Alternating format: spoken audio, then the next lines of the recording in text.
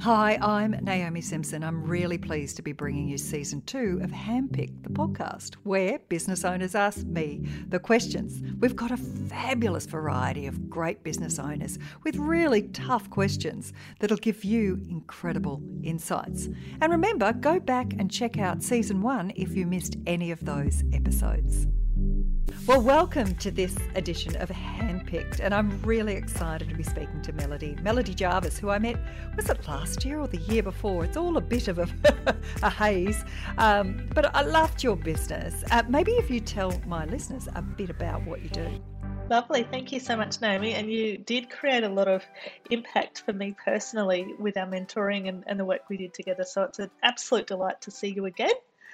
Yes, so I founded Shop My Town in regional Queensland in Gatton nearly 7 years ago, very much as a marketing movement for buying local and a regional movement. And so we worked very hard over, 4-5 years, developing that into e-commerce and a marketplace and helping people find products locally, while also telling these business owners' stories through social media and reminding everyone who was their local crowd and their local business heroes to support.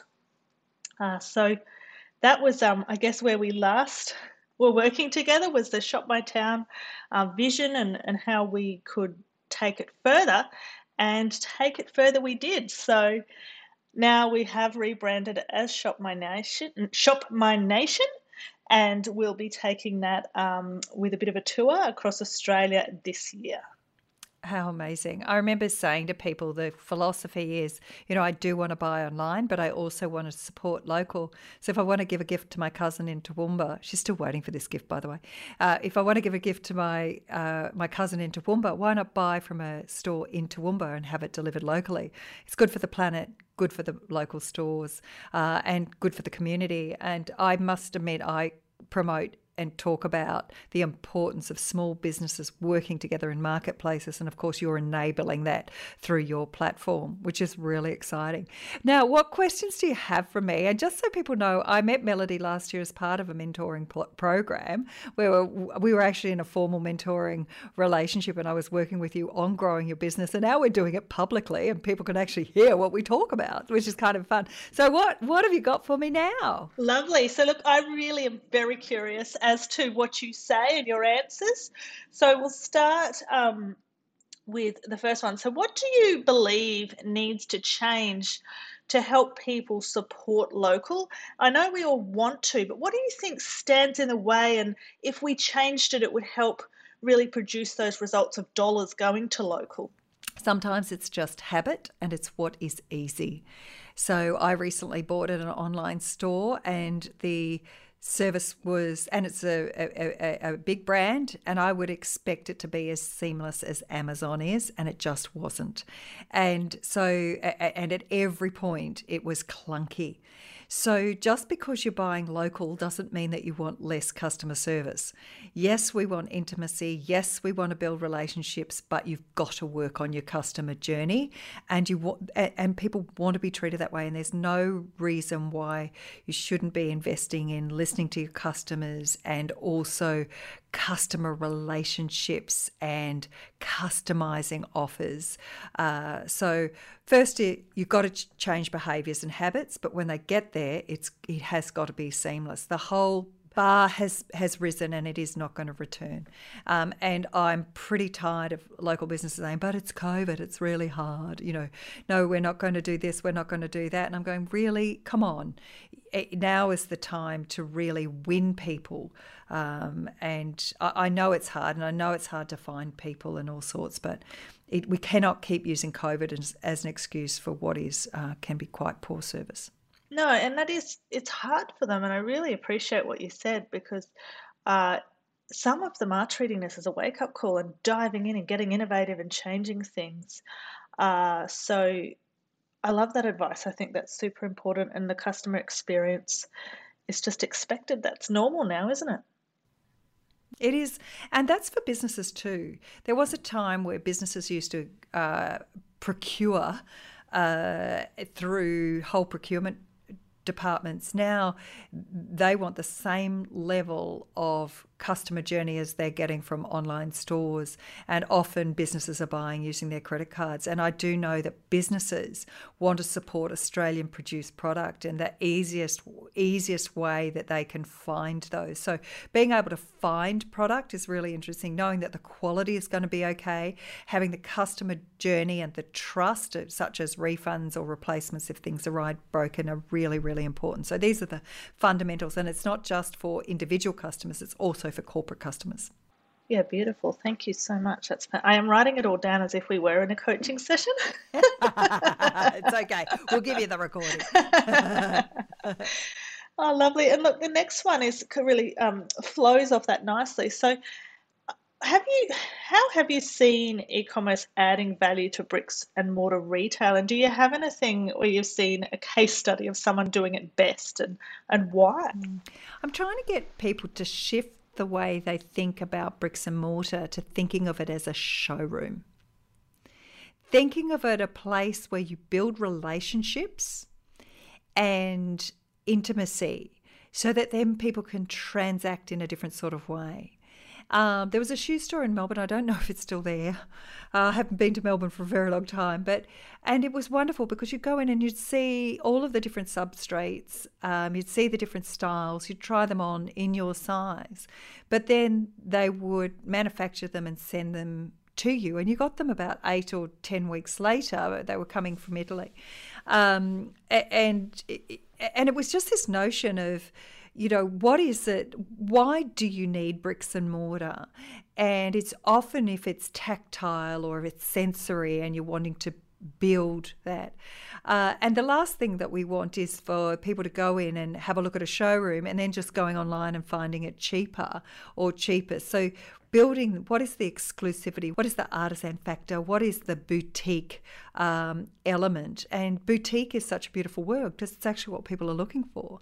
So when we shift the notion of what is a retail outlet and why is it that people will go there, many people go to retail outlet just to talk to someone, just wanting to shoot the breeze and have their opinions on things, and for the social interacting, especially in smaller communities. And where I live in Sydney is a village. It's called a village, and I love the intimacy of knowing the shopkeepers, having a chat to them, how's business going. And so I get far more than just what they have in store because I could buy online. So I love that. But if we shift our view of what is bricks and mortar, then online becomes an execution, and it's the way that we build the lifetime value. If they're not going in store, is making sure that we say, hey, this just came in, it would suit you. Like the number of people who I'm on their list for sending red dresses to. I've got, we've got a new red range, send it to Naomi. So knowing what your customers are looking for and then, then sending it to them, that's what they're looking for from their local people. They still want to be known. Oh, that's beautiful. And look, that's the whole reason we are building our marketplace and scaling with Shop My Nation, is that we know people are really missing and lacking in their enjoyment of life when they're not connected to those local business owners and those relationships. That's why we started. And we really think, we've seen the video shops close. And for a lot of older people, that was what they did on a Friday night, that conversation with a human as to what videos were out. That was part of their social network and what gave them some very lonely people a bit of interaction. We're all poorer without it, and it is the unique selling point of those bricks and mortar retailers if they view it like that. Yeah, it so is. So think about a showroom. Think about if you were going to invest in an exhibition or a pop-up, the energy and the effort you'd take. A glass of water when somebody arrives, having a chair for somebody to sit in if they've been on their feet all day, a bowl for the dog at the door, somewhere where you can, put the dog's lead on, making it really easy for people to come in. These little things make the world of difference. Less is more as well. 1 or 2 elements that people can see really beautifully laid out, can touch it, feel it, and then order and have it delivered to home. So I wanted to touch on the vast experience and the learnings that you have as a founder of Red Balloon. and just tap into that, because it actually helped us, and you shared some of this that you were able to with the mentoring side of things. What are some of the things that Red Balloon is really known for and influences trust with your customer in choosing their experiences? And, this is something I think, as I'm founding and starting and growing something, being given a little bit of your top trust kind of aspects with Red Balloon that we can all learn from as well would be fantastic. Yes, one is just consistency. It's 20 years on, and here, yeah, I know, it's 20 years, and always looking after the experience of the experience, and knowing that you're only ever as good as your last experience, and kind of living and breathing that, and being deeply curious and listening for insight and understanding. So I think that's good. But brand is also built through association. It's how people talk about you. So how do you get people talking? What do you want them to say about you? And then feeding them the stories. So if there's one thing if you've followed me for a while, my story's the same as it was when it started. Hasn't got much better. She was walking through Martin Place with her balloons. The story has not improved, and it doesn't matter. I might be really sick of telling it, but it gives people a sense of that's her, that's safety. That's the red dress. We know what we can count on her for. So I realised in building a two-sided marketplace, I had to build trust. The only way I could do it when I had no money was to build a personality. And whilst I've never stuck myself on that website, people often think I have. I haven't been the brand ambassador, but I've always sat in the background, and I've always gone out and met people. And last year in COVID, the one thing I did was get out and speak to customers. I didn't actually. I stayed at home and just dialed them on Zoom and Teams. I didn't, but I went back into the business. I headed up our corporate sales team. And the reason I did that was because it gave me an excuse to speak to anybody, anytime, and just understand what was going on in their business, and maybe to connect them and help them with something else. One of the reasons I'm doing this podcast is to profile smaller businesses in Australia, to put them on a platform, to let people see them. And that's how you build brand. So your job is to execute exactly what you've promised, your promise over and over, and to find other ways of building those networks with trust and through brand association. And it just takes time. People go, wow, the Red Balloon story. It's a 20-year story. It didn't happen with one set of balloons in Martin Place, let me tell you. Now it's did you see in Victoria, it's against the law to set off balloons. We have never, ever released one balloon to promote the business, because it's always been bad for the environment. And there's a worldwide shortage of helium. There's 2 facts you didn't know.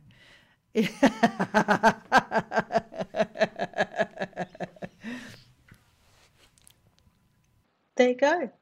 I didn't know that. I did not know that. Well, at least you knew what you stood for from the start. And yeah, it's really great to have that reminder. And there's been feedback over the years for us at times, oh, you've been going for this long, and it doesn't feel like that long for me. I am very patient, and I know what I want to achieve, and I still also feel the urgency of the small business need. And it takes time to get something that's a good product, that's good enough to grow it. People also love the story, Melody, and the vividness of the story. So when you say, and I know we've talked about this before, but when you say we've connected X number of businesses with X number of people, and because of that, these small businesses, or when you tell the story about the leather handbag store here who has customers over here that they never could have found themselves. They want to know the vividness of the story, and I have always told vivid stories about the experience. The man who was driving his father to his 84th birthday party. I tell those stories, and the reason why I tell them is because people remember the story. And, people knew that our big, hairy, audacious goal was about changing gifting in Australia forever. And we had a number. And where were we up to on that scoreboard? So each one has a story, and telling those stories over and over reminds people of the value that you are delivering, and connecting retailers to audiences that they couldn't otherwise find. and creating community. Yeah, beautiful. Telling vivid Vivid stories. I've written stories. that down too. Yeah. I've got my final question here, and I'm really curious to hear your opinion on it. So, do you believe, and there's been a bit of talk about this, and it has happened in the past after these um, terrifically challenging times, do you believe we'll have an innovation boom in Australia following this period of hardship? Do you, crystal ball there, do you think there's a bit of an innovation boom coming our way? Always. Absolutely. Scarcity breeds innovation. Scarcity creates ideas. Australians are resilient, and they will look at doing different things different ways.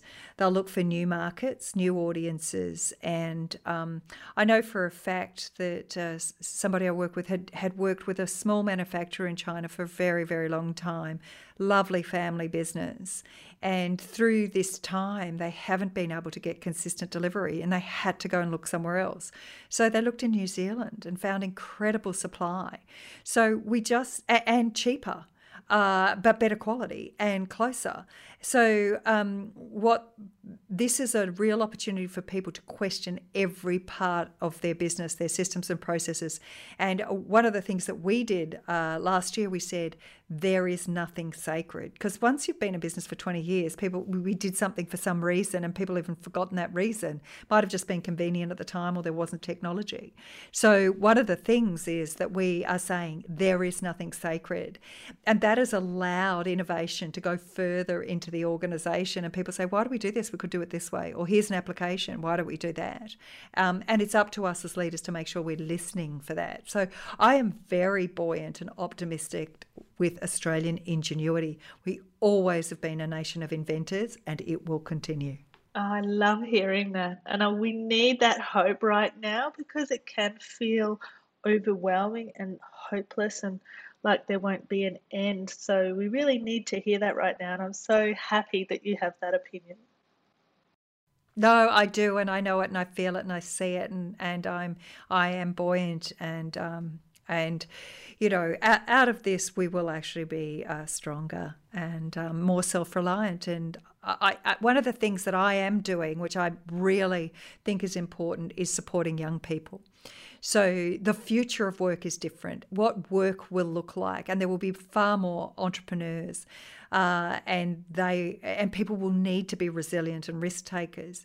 As such, we need more entrepreneurs coming out of schools. So I'm an ambassador for the Aspire program. Wonderful. And which is Australian schools program for entrepreneurs in residence. So if you want to be an entrepreneur in residence, Melody, we'll connect you with a local school. And so you go and you just show them what's possible so that they can see entrepreneurs as a career, and that we get on the careers agenda. Absolutely. So that's one of the things that I'm doing, and I think it's important because our society is changing.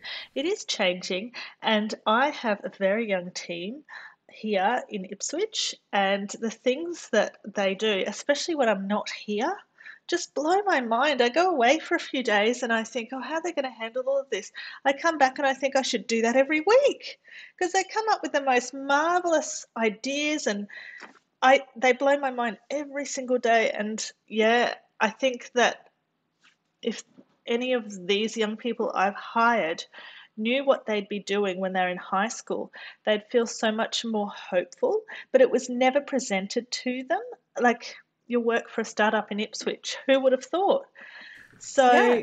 And that they'd feel the impact, and that they know when they go home they made a difference to our community. And it's what we want more than anything, is to know that the work, our toil, that it was valued and that we were respected for it. And so I think it's really, really important. I took myself out of planning a long time ago, because I found that if I was in planning meetings, everybody would wait to hear what I had to say. And that was never going to be the best way to get ideas. I can have a look, I can add my value later, but allow the percolation, the ideas to just run without out being everyone kind of looking, going, what does she think? What do I know? I've just taken myself out of morning meetings. That's very good feedback. And we're planning a few things to help us scale right now. So I might follow that advice and remove myself from those meetings too. But what a wonderful conversation, Melody. It's been so great to see you again. We've covered a plethora of subjects, the importance of customer in the notion of showrooms, which is retail versus online. It actually is a wonderful melding. We've talked about scale and growth, and we've talked very much about making sure that we get out of our own way as founders. And look, it's so good to chat about innovation and the next generation, to be truly optimistic about the growth that is possible for this country and for others. We are on the cusp of incredibly great things, but we need to get out of our own way. So thanks so much for coming on Handpicked. For those listening, you might have found value in this episode, or go back and listen to some of the others. But if you like it, please rate it, review, and refer to someone else, because who knows who you could make a difference with just by sending this podcast handpicked to others. Thanks for coming on the show, Melody. See you soon. Thank you so much. My pleasure.